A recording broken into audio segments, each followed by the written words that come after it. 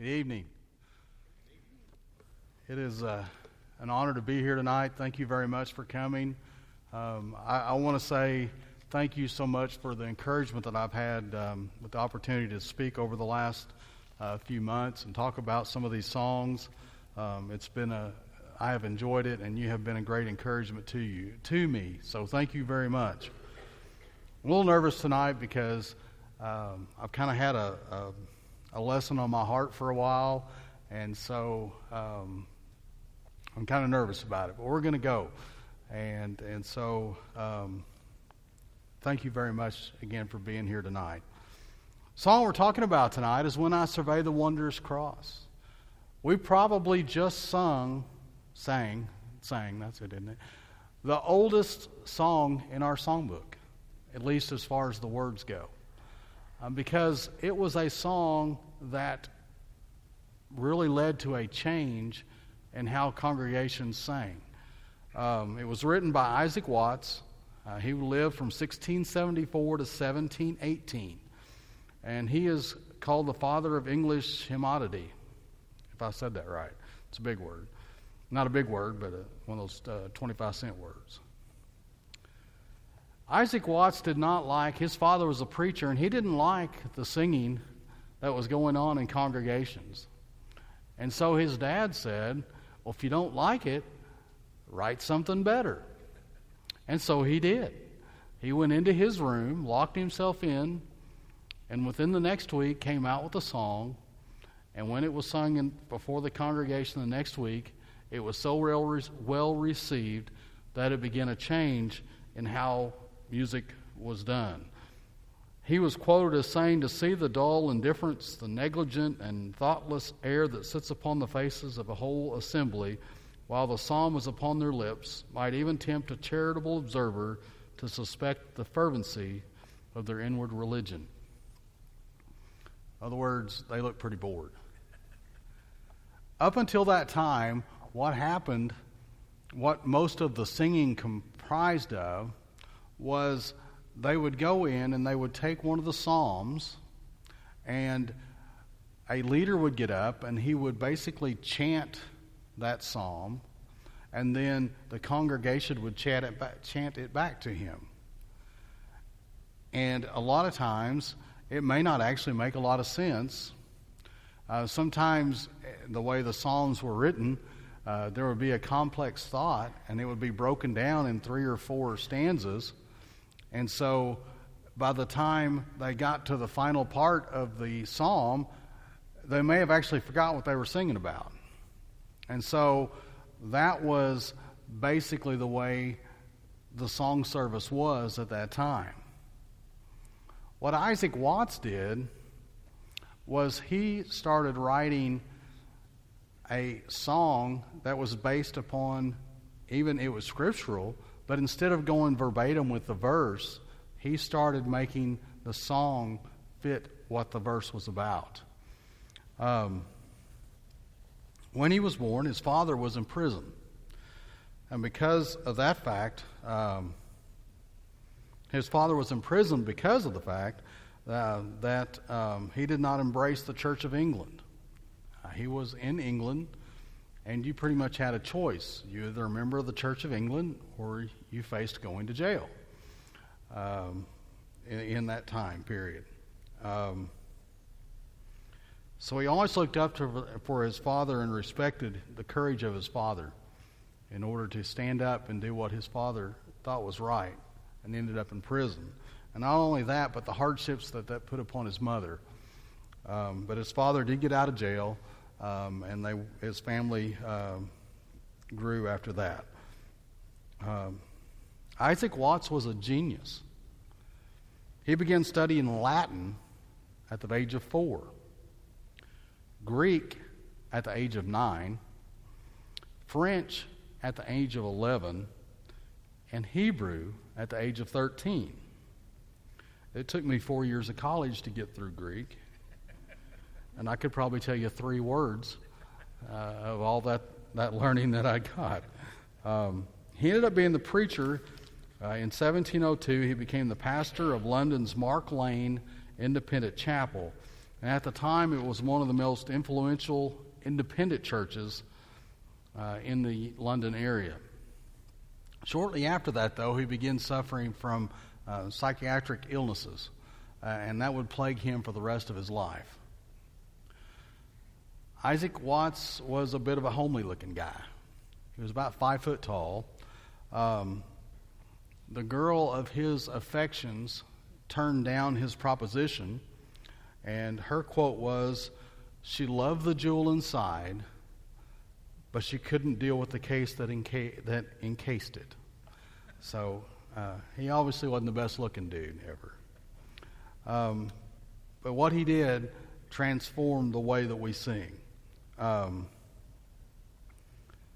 He set in motion basically what came to the songs that we sing now. And that's why I said this was probably the oldest words in our songbook.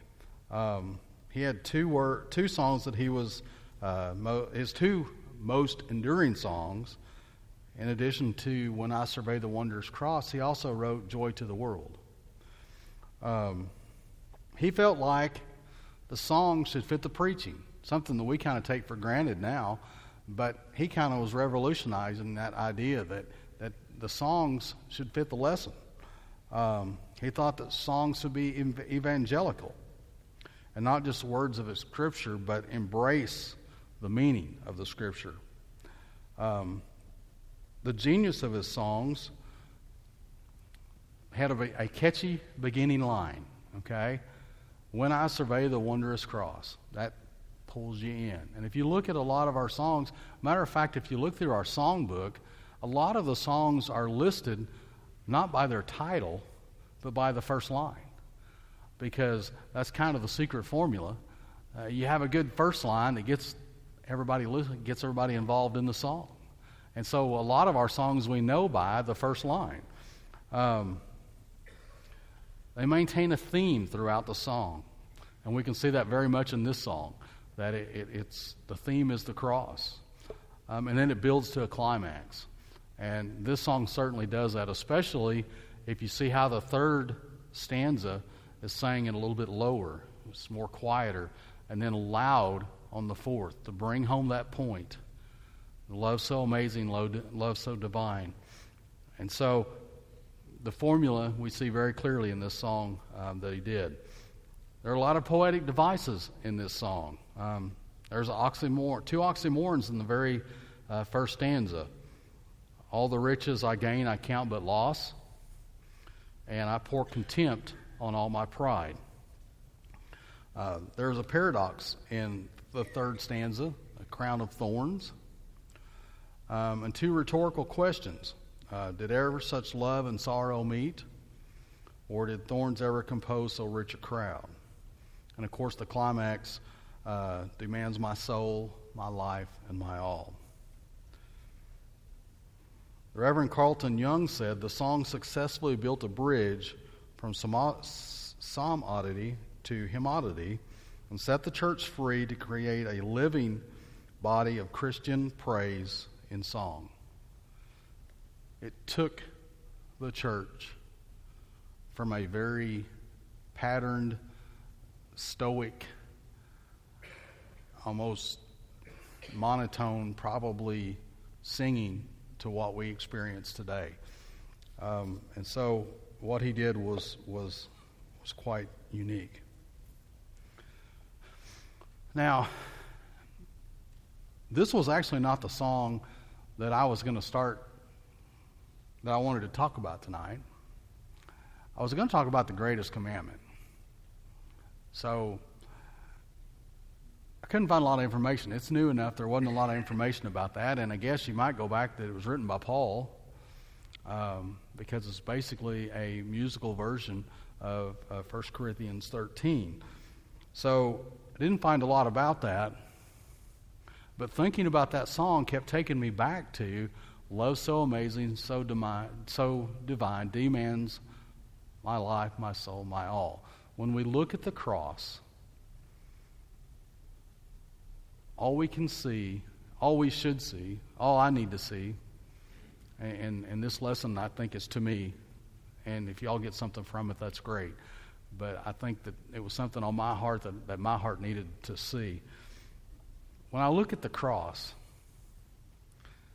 and I see what Jesus did for me, the only response that I can have is to give my life to Him and to love like He did. And that love was to give up everything for us. And so, to me, kind of one song led to the other song. As I reflected upon this,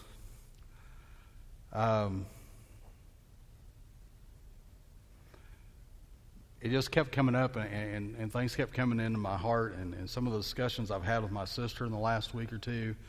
Neither of my sisters go to church anymore, and the reason is because things they've seen in the church, and not here, but I think it's things that we can learn from. And to kind of illustrate, there's been a lot of stuff in the news lately with what the president's done about the bathrooms in our schools, and a lot of discussion about that, and things that are difficult for us to talk about, and try to be as soft as I can about this. A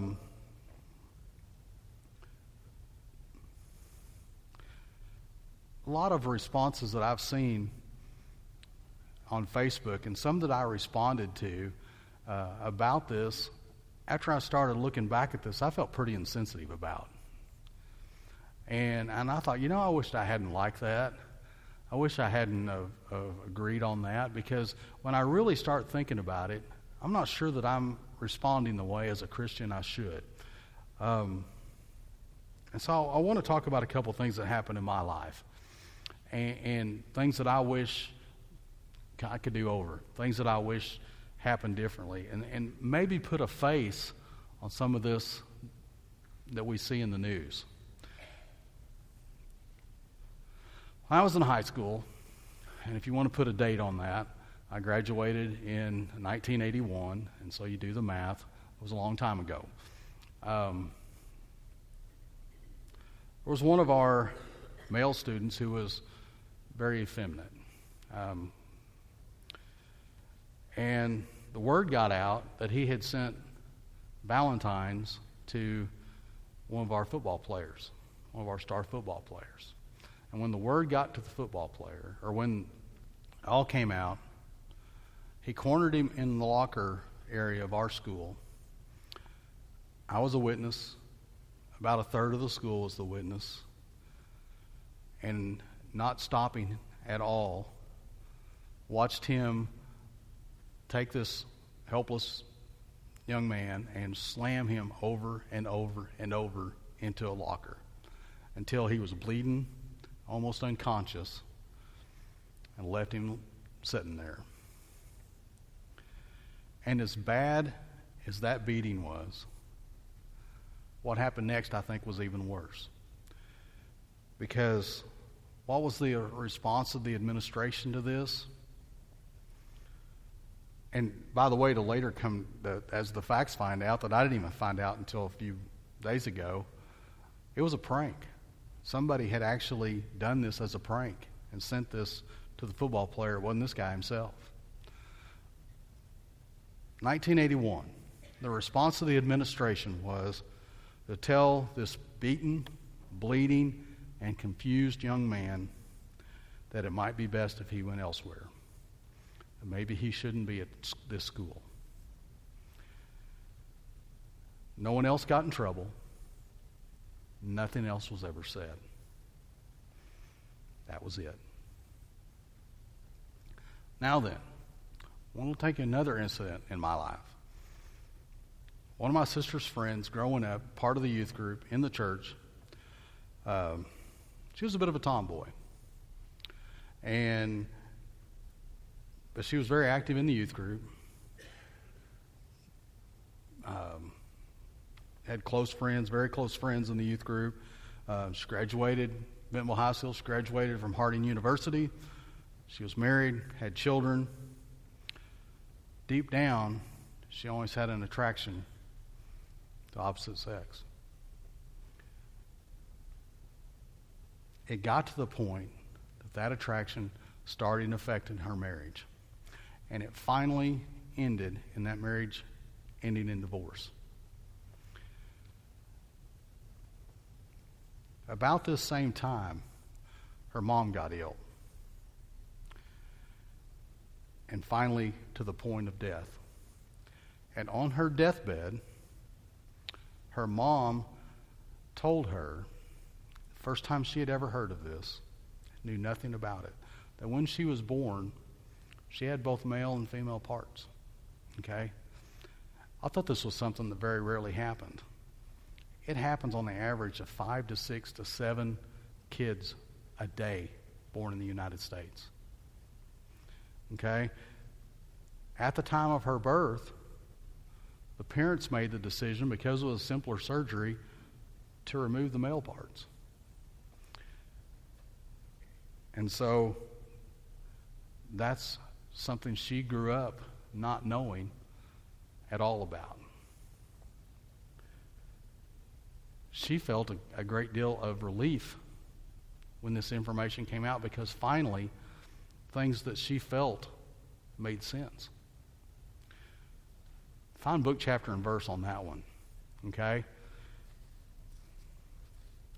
Is she involved in the church anymore after growing up, being involved in the church all of her life up until this started happening? No. No, the rolling eyes, the weighted comments in class, the reduction in fellowship, the guilt of not understanding what she was feeling drove her away from the church.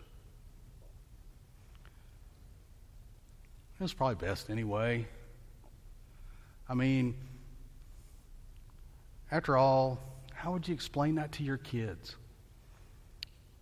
How would you have a class for people that have that issue? You see, deep down, we're a lot more comfortable when we're in church with people that are a lot like us. Deep down, we want our church to be filled with people that we can identify with. Deep down, if I'm honest with myself, I can't speak for anybody else, but I like to be around people that are normal. I don't want to have to deal with these issues, because it's tough. Because it's hard to find a verse that's going to deal with something like that. It's hard to find in your heart what's right there. Where do you go with that? How do you explain something like that? Again, that's not something that just happens every once in a while. 6 people, 6 babies a day. This wasn't an isolated case in some faraway country or some big city. This is someone I grew up with. This was somebody I literally saw 4 or 5 days a week. But not only did I see in high school, I saw her in college as well. So there's a face on that to me now. And so how are we to respond? You know, back in the first century, Jewish Christians, they didn't want anything to do with the Gentiles. That was a tough mix, okay, to have the Gentiles and the Jewish Christians and to try to get them to mesh, okay? A lot of us grew up in the 60s and 70s, where the white Protestant congregations didn't want the blacks in their church. They wanted them to have a separate church. And there's some of that still exists today, because they were different. Are we ready as a church today to be able to open up our doors to those who are different? Open up our hearts to those who are in some tough situations, that are looking for questions that we may not have the right answer to. And not only that, but I'm telling you, there's people that are watching. And they're watching us today. And a lot of them are over here at this college next door. Because the generation that's in college now, they're looking. And they're listening. And they're watching. And when they see us inconsistent, when they see us overly judgmental, they don't want anything to do with it. I said there's no book, chapter, or verse to go with that situation earlier. And actually, I think there is.